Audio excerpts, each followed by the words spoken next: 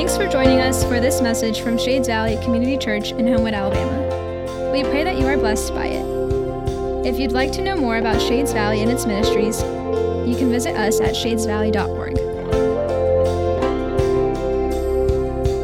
The scripture for today's sermon is Judges chapters 17 and 18, and I'll be reading chapter 17, verses 1 through 6.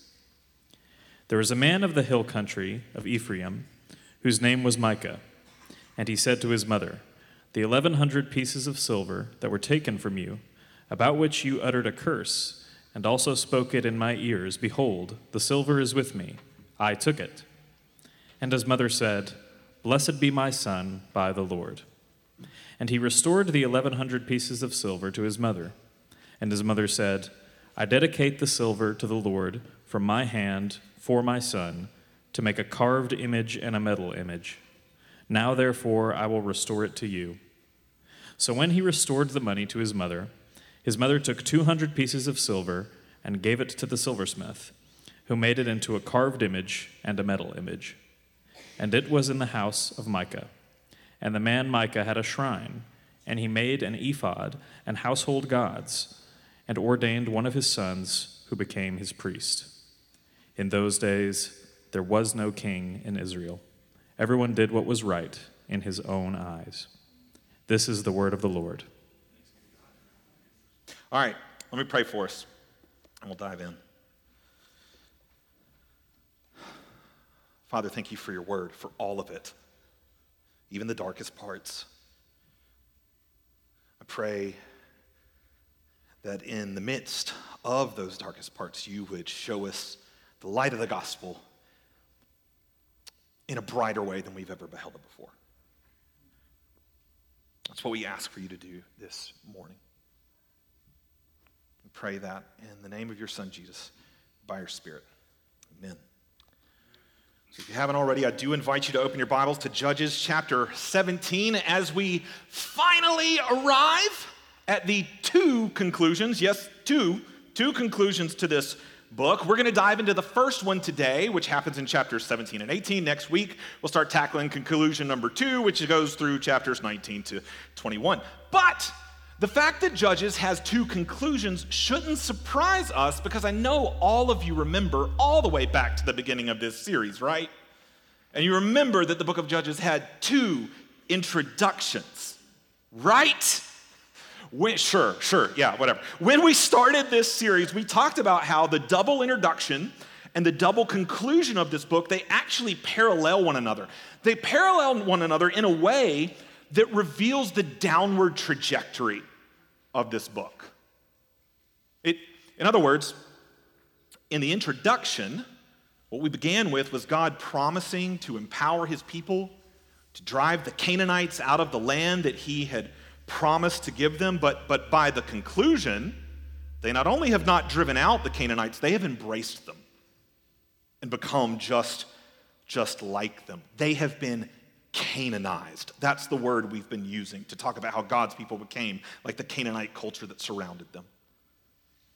We lay these things beside one another, we see this downward trajectory. In fact, when we really look closely at the parallels between Judges' introduction and conclusion, we see that by the time we get to the conclusion, this process of Canaanization is finally complete. They are totally Canaanized, just like the Canaanites. I can show you that through just a few things. In the introduction, the book began with Israelite tribes working together to war against their enemies. In the conclusion, we're going to see Israelite tribes warring with one another as enemies. In the introduction, it's probably the weirdest story we got there. Israel cut up one of their enemies as a witness of God's judgment on Canaanite sin. Next week, in Judges 19, we will see Israel cut up one of their own, and it will be a witness of God's judgment against their own sin.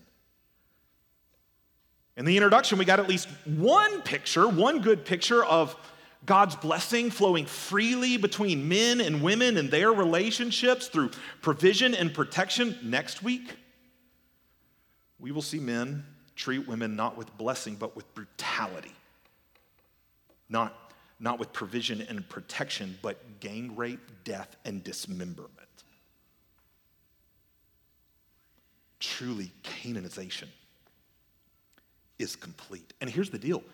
Everything that all those parallels I just described, all of those so far, those only have to do with the Israelites' immorality.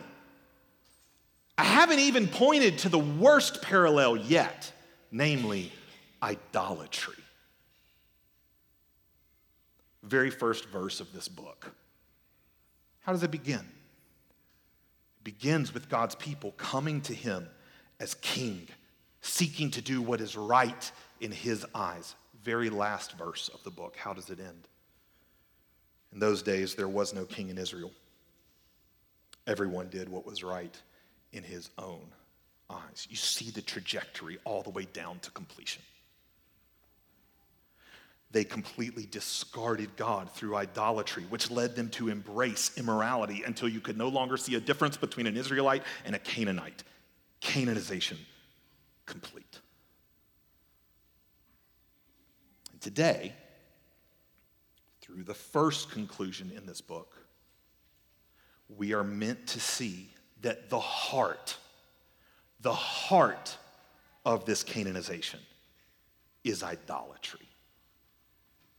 If you've ever read through these chapters, I don't know if you've read through the final chapters of Judges. Most people skip them in their annual Bible reading. They don't come with a trigger warning. They should.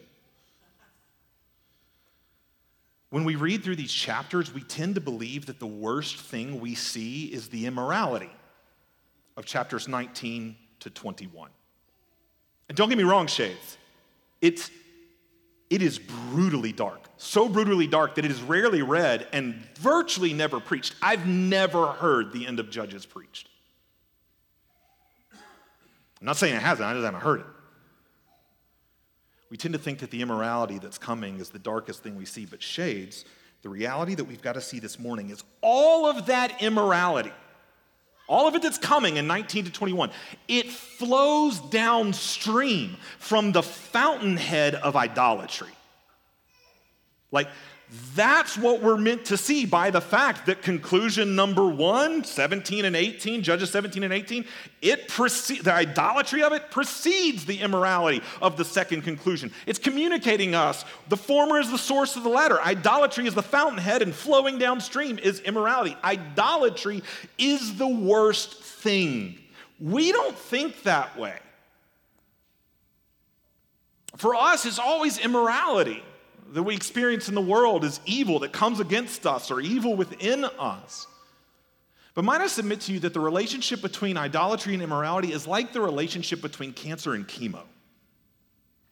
I hate the effects of chemotherapy that I have watched my friends suffer through. Fatigue, hair loss, nausea, vomiting, just watching their body literally be eaten alive. I hate it. But all of my hatred for every last one of those individual side effects, they all come together, they coalesce and they climax in my hatred for cancer. That's what I want cured. That's cured, all the effects are gone. You get no immorality, no lying, no pain, no oppression, no war, no wrong emotions, wrong thoughts, wrong actions. You get none of it if people never turn their back on God and walk away from him. Idolatry flows downstream from immorality flows downstream from the fountainhead of idolatry. Idolatry is the worst thing. It is the heart of darkness. It's where Canaanization becomes complete. This is why we need the first conclusion to the book of Judges, because it gives us a final warning about idolatry. It does so by showing us truths. Truths, we don't have time to cover all the things that it shows us, but it shows us many truths about idolatry so that we can recognize it and reject it. The Apostle Paul tells us not to be ignorant about the devil's schemes. And one of his greatest schemes is the way he disguises idolatry so that it creeps into our lives. We don't want to be ignorant of those things. We want to be aware that the enemy roams around like a roaring lion, seeking those whose faith he can devour through idolatry. And so we need these truths so that we can recognize it and reject it. Let's see these truths together. Begin reading with me. Judges 17, verse 1.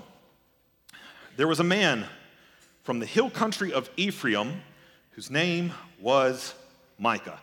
Well, this is different. Different than anything we've seen thus far. We're used to judges coming at us now in a very systematic cycle where a main judge feature, a military leader is featured for us, and we walk through these nice 6 steps, and none of that's here. The conclusions of this book zoom in on regular Israelites living during this time. We haven't done this yet. Regular old Israelites, they've just been in the background of all the judges' stories so far. The only thing we have really heard about regular Israelites is this repeated line that has come at the beginning of each judge cycle. Something to the effect of, the people of Israel did what was evil in the sight of the Lord. That's virtually all we've heard about them so far, but now we are zooming in to see exactly what that line means. What does it mean that they did evil in the sight of the Lord? And at the heart of that evil is idolatry. That's what we see through the man named Micah. A name that actually means, who is like the Lord? It's a rhetorical question. Comes with an understood answer of no one. No one's like the Lord. He's in a category of his own because he is the only God, the only true God. But Micah doesn't live like that. He does not remotely live in line with his name. Look at verses 2 and 3. Micah said to his mother, the 1,100 pieces of silver that were taken from you, the ones about which you uttered a curse and also spoke it in my ears, behold, the silver's with me. I took it. This is how I read the Bible in my head, y'all. And his mother said, blessed be my son by the Lord. And he restored the 1,100 pieces of silver to his mother. And his mother said, I dedicate this silver to the Lord from my hand for my son, to make a carved image and a metal image. So this conclusion I told you gives us a final warning about idolatry by revealing many truths about it. I just want us to focus on 5. And right here we get the first one. Truth number 1. Idolatry comes in all shapes and sizes. Idolatry comes in all shapes and sizes. We see this through what Micah and his mom do. What do they do? Micah stole a ton of silver from his mom, son of the year. But he ends up returning it, and she's so thankful that she dedicates the silver to be made into an idol. This seems like simple, straightforward idolatry, right? I mean, isn't this what idolatry is? Isn't idolatry literally making an idol, statue of some kind that's representative of a deity, and then I worship that thing? Isn't that what idolatry is? Well, yes, but if that's all we think there is to idolatry, we are setting ourselves up to be deceived. Because we'll look at that and go, well, I don't do that. Idolatry is no problem for me.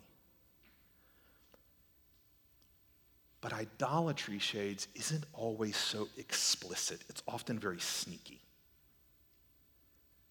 And it's sneaky, what we're seeing right here is it's sneaky by being syncretistic. There's a party word for the week. Syncretism.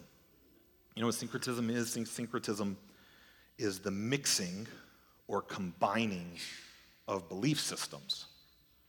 So like if I'm like, I'm a Christian, but I like Buddha, and I bring in some Buddha practices and mix it in with my Christianity kind of thing, that would be syncretism. It's sprinkling a little paganism in with orthodox beliefs. Is that not what we see Micah and his mom doing? This isn't actually straightforward idolatry. Did you catch what Micah's mom said? Blessed be my son by the Lord. Lord is in all caps for you there. That's your Bible translators telling you that that is the Hebrew word Yahweh. That's God's proper name. There's no mistaking who she is claiming to give a blessing to her son. And then you read the next verse, she dedicates the money to Yahweh by having an idol made. That sentence makes no sense. Because Yahweh himself had forbidden the making of graven images. That's commandment number 2 in the 10 Commandments. You'd think Micah's mom would know that. She basically named her son after commandment number 1, which was have no other gods before me. Why? Because who is like the Lord? Micah. No one's like the Lord. But Micah and his mom have mixed a little bit of surrounding Canaanite religion in with their orthodoxy, which turns it from orthodoxy into idolatry. There's no such thing as syncretistic orthodoxy. Now, her orthodoxy has been turned into syncretistic idolatry. Shades, we need to see that idolatry comes in all shapes and sizes, lest we fail to recognize it and reject it when it tries to sneak into our own lives. Like Micah's mom, we can use the name of the Lord.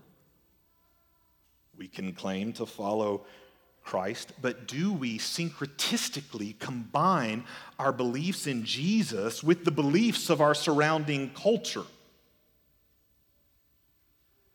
Just think for a minute about some of the gods of our surrounding culture. No, they don't call them gods, but they worship them and give their lives to them all the same in the hopes of getting the good life in return. Think about some of our culture's gods that they worship and ask the question, do I marry that idolatry with Christianity? For instance, our culture worships at the altar of immediacy.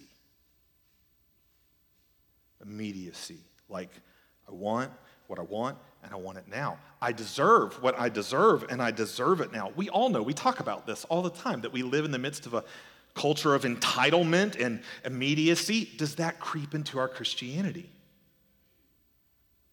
Where worshiping God is just a means to get what I want, what I believe I deserve, and if he doesn't deliver on it quickly, then he's failed me.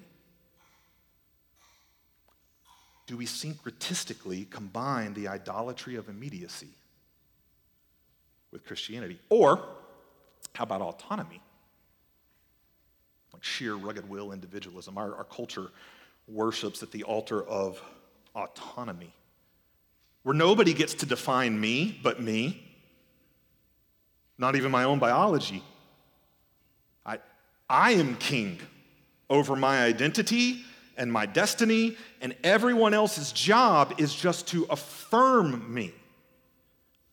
Does the idolatry of autonomy creep into our Christianity, where God exists just to affirm me?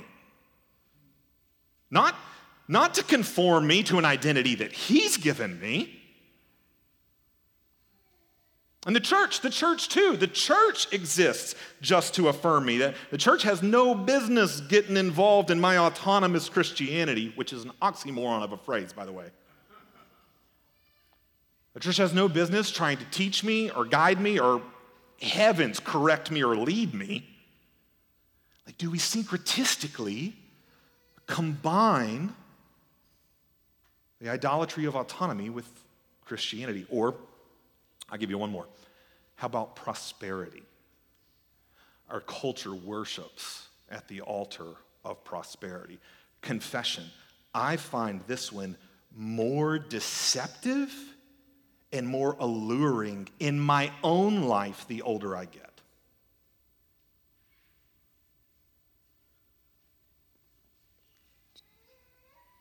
My money is my money.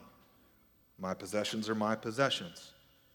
Political power is for me. Everything exists for my prosperity? Does the idolatry of prosperity creep into our Christianity where God's blessings look the exact same as the American dream?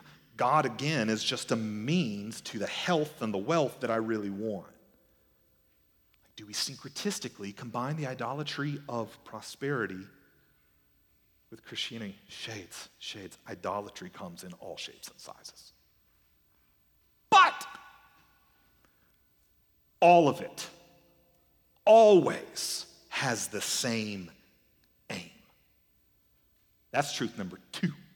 Number two, idolatry aims at magical manipulation. Idolatry aims at magical manipulation. I use the word magic because when we think about magic, we think about external actions.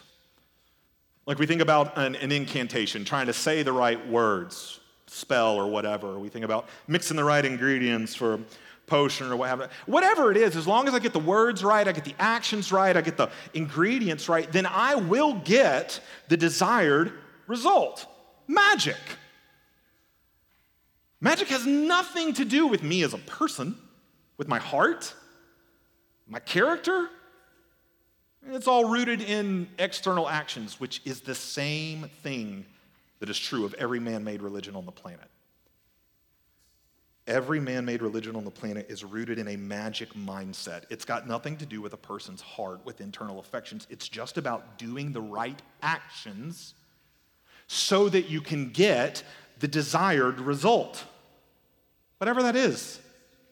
Peace, nirvana, prosperity. Like, do these things, get this result. Like magic, manipulate the gods just by doing the right things and they'll give you what you want. Is this not the very thing that we see when we look at why Micah and his mother do what they do? Why? Why does Micah confess to his theft? It's because he heard his mama utter a curse against the thief. And he doesn't want to be cursed. Why does Micah's mama immediately speak a blessing over her son instead of disciplining him? And dedicate the silver to be made into an idol? It's because she doesn't want her son to be cursed either. So she's going to go through whatever kind of Canaanite action she's got to in order to secure a blessing from the gods. She does the very thing that a Canaanite would do. Let's go through the external actions to try and appease whatever deity is there. All of Micah and his mother's actions are aimed at magical manipulation. We do the right actions, say the right words, we get the thing that we want from the gods. Shades, that dynamic is at the heart of all idolatry. Does it creep into our Christianity? Do I do my actions? Do I read Scripture? Do I pray? Do I attend church? Do I worship? Do I take communion? Do I do all of these external actions merely as trying to curry some kind of favor, appease God so that he will give me the blessings that I want? Do we treat worship like it's magical manipulation? You can tell if you do because when you don't get what you want, you feel like you've earned it and you should have got it. Like, God, I do all this. I've done all the right things. I've checked all the boxes. Why aren't you giving me what I want? That's how this thing works. No, that's how idolatry works. Shades, see the truth. Any type of relationship rooted in magical manipulation is no relationship at all. It's idolatry, and it's what Micah embraces. In verses 4 and 5, we read that he not only uses his silver to make an idol, he also sets up a shrine. The Hebrew behind that is Beit Elohim, literally means house of God. That's significant because the Beit Elohim, the house of God, the tabernacle, was at Shiloh. But Micah sets up his own. He makes his own ephod, that's a type of priestly garment, and he makes other household gods. Hebrew word there is teraphim. I don't think that it's actually referring to household gods right there. I think it's referring to divination objects. It's more likely in the context right here. A way to divine the will of the gods. In other words, he's putting together his own substitute religion. You can see that because he puts the capstone on it. He ordains his own priest, one of his sons. Like he's created his own substitute religion, none of which was authorized by the Lord, but Micah sees it as an authentic expression of his faith. It is right in his own eyes. That's our author's estimation of Micah's actions. Look at verse 6. In those days, there was no king in Israel. Everyone did what was right in his own eyes, like this Micah guy. He's an example of what everybody's doing. This little phrase right here, this is the mantra of Judges' double conclusion. It appears 4 times. Twice in the first conclusion, twice in the second conclusion. Everyone is living as their own king. The point of the phrase is this, that when you have a king, it's the king who makes the laws. It's the king who decides what's right and wrong as they see it. But when there is no king, well, everybody gets to be their own. Everybody gets to decide what's right as they see it. Everyone does what's right in their own eyes. Which Judges describes as doing what is evil in the sight of the Lord. Those phrases are parallel. When the people act this way, it's described 2 different ways. They did evil in the sight of the Lord. They did what was right in their own eyes. Those phrases are equivalent. In other words, Judges is saying that when people live as their own king, doing what is right in their own eyes, that is the worst thing. They're doing what's evil, idolatry, in the eyes of the Lord. Shades, that's been the worst thing since Genesis 3. Where our first parents, Adam and Eve, rejected God as king to do what was right in their own eyes. And they did evil in the sight of the Lord. They embraced idolatry. Shades, do we? To do what is right in your own eyes, to be your own king, I dare say that's the highest value of our culture. And Judges says it's the deepest darkness. The very heart of evil. It's idolatry. It's idolatry because at the end of the day, it's me worshiping me. This is truth number 3. Number 3, idolatry, once we dig past all of the accoutrements and idols and statues and shrines and actions, once we dig past all of that, we see truth number 3, idolatry is me worshiping me. Idolatry is me worshiping me. Because whatever my idol is, it's only a means to get me what I want. Like, I'm not really worshiping it. I'm worshiping me.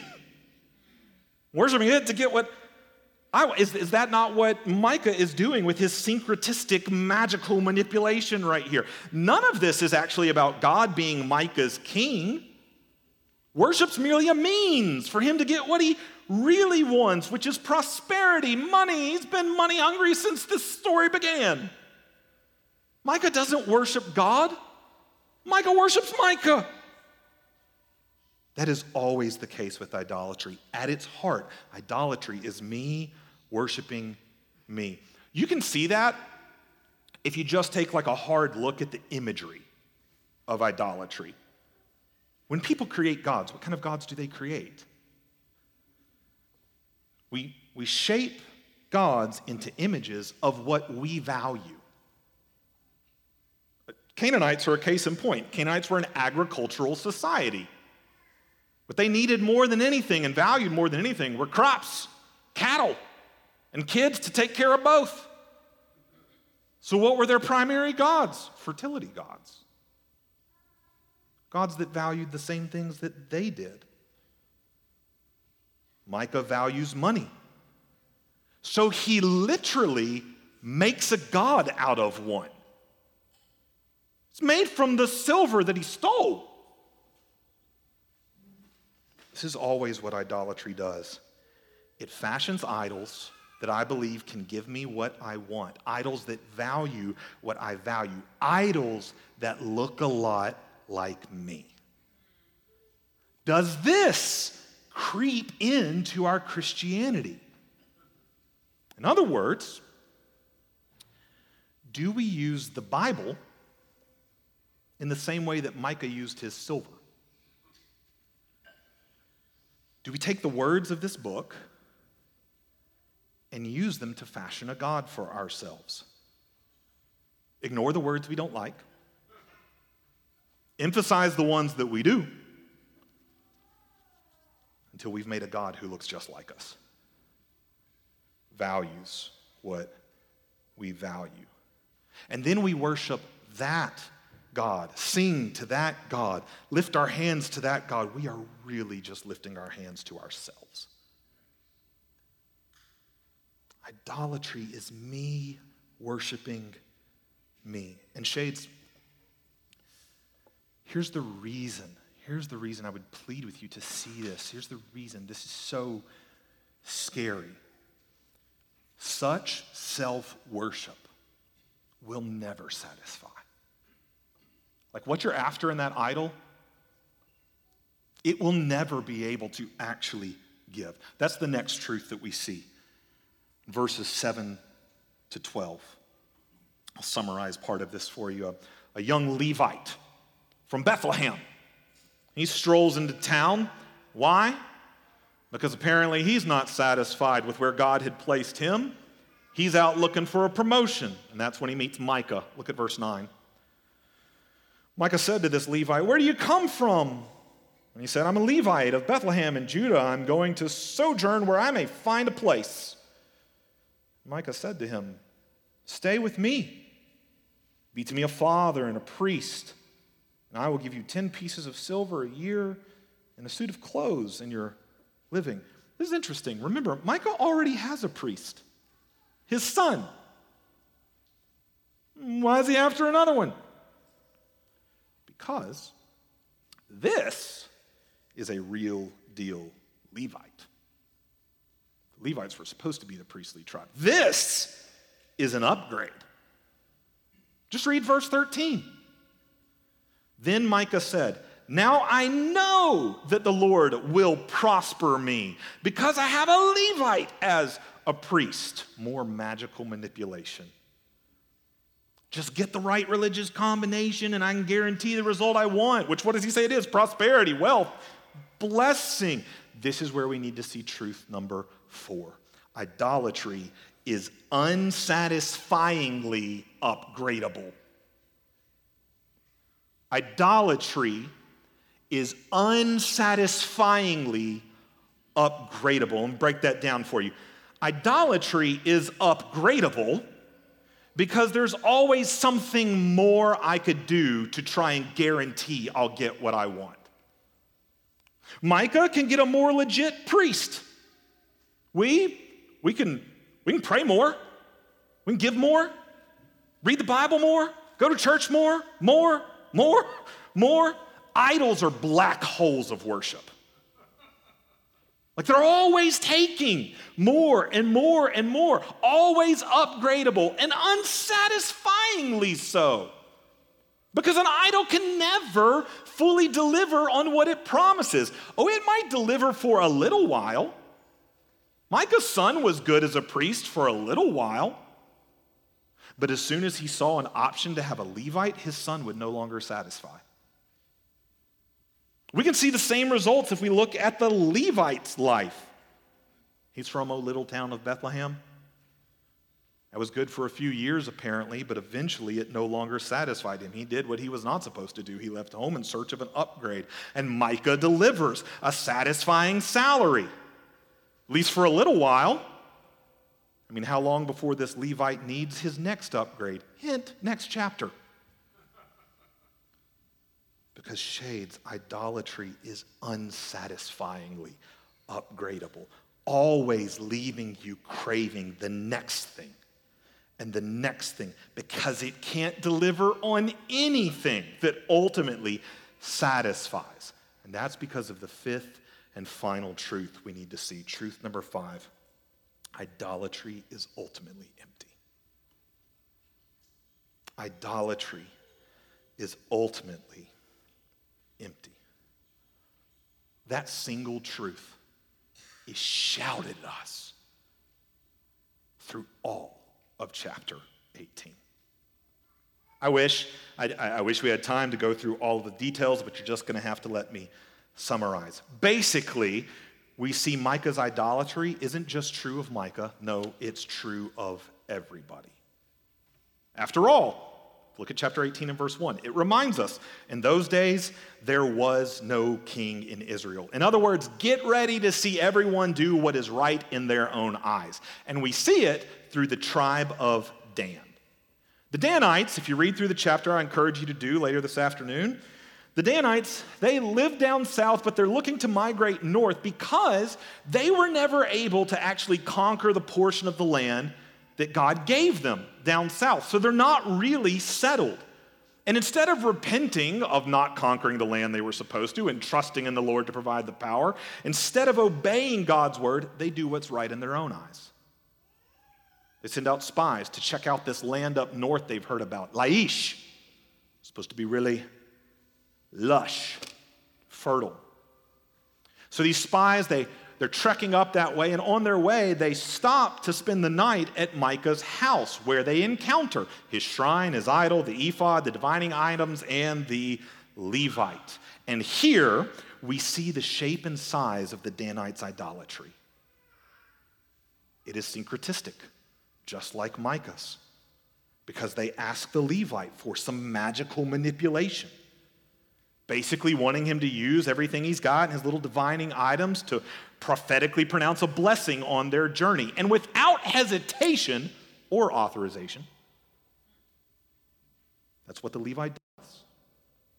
He gives it. Now, shades, see the irony of this story. This story, the way it's told when you read it, it's supposed to intentionally echo something you've read before. It's supposed to remind you of a story. It's supposed to remind you of Joshua chapter 2. When Israel was first coming into the land, and they come to the city of Jericho, and they send in spies to check it out, right? The land that they're going to possess. And those spies stay at the house of Rahab, the prostitute. The irony, when you lay these stories side by side, the irony is that in Joshua chapter 2, the spies stay with a Canaanite who ends up becoming faithful to Yahweh. Here in Judges 18, these spies stay with an Israelite who has forsaken Yahweh. The message we're meant to get is that this Levite is more of a prostitute than Rahab ever was. His idolatry is much darker than her immorality. But the Danites don't care. They don't care because he gave them a blessing. And this is all about them. Idolatry always is. It's me worshiping me. So they finish their journey. They go. They spy out the land. They like what they see. They go back home. They're like, let's go take it, y'all. They gather up an army and they head out to conquer the unsuspecting, defenseless city of Laish. That is how our author describes it repeatedly. It's a Canaanite city. And this is the first time in the entire book of Judges that the author tries to make us feel sorry for some Canaanites. Why? Because he wants us to see that Israel is the new Canaanites. They've become the enemy. And what they are doing is not righteous or just or sanctioned by the Lord. Their Canaanization is complete. We see that through their idolatry. On their way with this army to take over Laish, the Danite army stops again to spend the night at Micah's. And ironically, they rob him. Micah, who once robbed his mother, is robbed. In fact, they steal the idol. In other words, They steal the same silver he once stole. They take the idol, the ephod, the objects of divination. They even take the priest. Verse 19.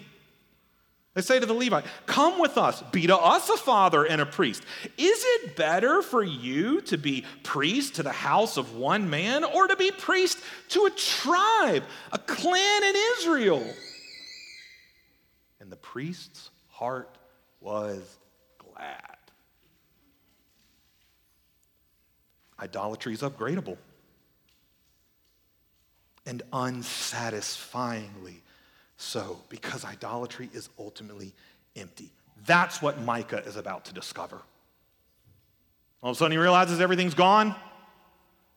He chases down after the Danites. He catches up to them. And listen to what he says, verse 24. You take my gods that I made and the priest and go away. And what have I left? It's the saddest question. What have I left? You've taken everything. Micah's idolatry has left him empty. It always does, Shades. Always. It's going to end up doing the same thing to the tribe of Dan. No, we don't get that story here in Judges, but we get it later. You just keep reading. Dan goes on to conquer Laish. They use all of Micah's stuff to set up their own shrine. And it lasts for a time. But ironically, judgment will come upon their own idolatry. I say ironically because do you know what the name Dan means? Judgment. And judgment eventually comes through a little empire called the Assyrian Empire. And the tribe of Dan will literally disappear from the pages of history. Because idolatry ultimately leaves you empty. Shades, do you see Judges' final warning about idolatry? The good news is that Judges doesn't just warn us right here about the darkness of idolatry. No, since the beginning of this book, we have told you that Judges serves as a warning and a witness. And even right here, as we enter into the darkest depths of this whole thing, this book doesn't just warn us, it also bears witness. It doesn't just warn us about the darkness of idolatry, it also bears witness to the light of the gospel of Christ. Look at the very last verse, chapter 18, verse 31. So they, that's the tribe of Dan, so Dan set up Micah's carved image that he made as long as the house of God was at Shiloh. Better translation of the Hebrew right there would be all the while. They set up their own Beit Elohim, house of God, all the while the house of God was at Shiloh. In other words, while all of this idolatry was going on, while Micah was setting up his house of God, while the Danites were setting up their house of God, all the while, the house of God, the tabernacle, was at Shiloh. In other words, the real thing had been revealed. God had made himself known. They didn't have to grope in the dark to discover it on their own. He was accessible, and his invitation was open. Shiloh was there. An invitation for them to not try to create their own God in their own image, but to come to the God who created them and be conformed to his image. Shades, this is the good news of the gospel. God has made himself known in the shape and size of Jesus Christ. He took on flesh, tabernacled, quite literally, the Gospel of John tells us, tabernacled among us, gave himself to us freely. No magical manipulation needed to get him. He gives himself to you freely. You don't have to do more and more and more. You can't do anything. He's done everything. He sets us free, sets me free from worshiping me to actually truly worship him. And he is not unsatisfyingly upgradable because he is the best thing. You can't upgrade on him. He is what satisfies. He is the one who cures me from ultimate emptiness. Shades, Shades, strip from me every idol this world has to offer. As long as I have him, I have everything. Take the world. Give me Jesus. Take the world from me. And I'm not left with Micah's question, what do I have left? Take the world from me, and my question is the question of Asaph in Psalm 73. Whom have I in heaven but you? And there is nothing on earth that I desire besides you. My flesh and my heart, everything I've got in this world may fail, but God is the strength of my heart and my portion forever. Take the world, give me Jesus. Shades, do you see not just the warning about idolatry, but the witness to forever joy in Jesus? This is what Judges takes us into the darkness to see, that no matter how dark things get, there is one light that the darkness can never conquer, and his name is Jesus. This is what Judges wants us to see. Not just the darkness of complete Canaanization and idolatry. It wants us to see the bright light of Christ in his glory. Shades, see and believe.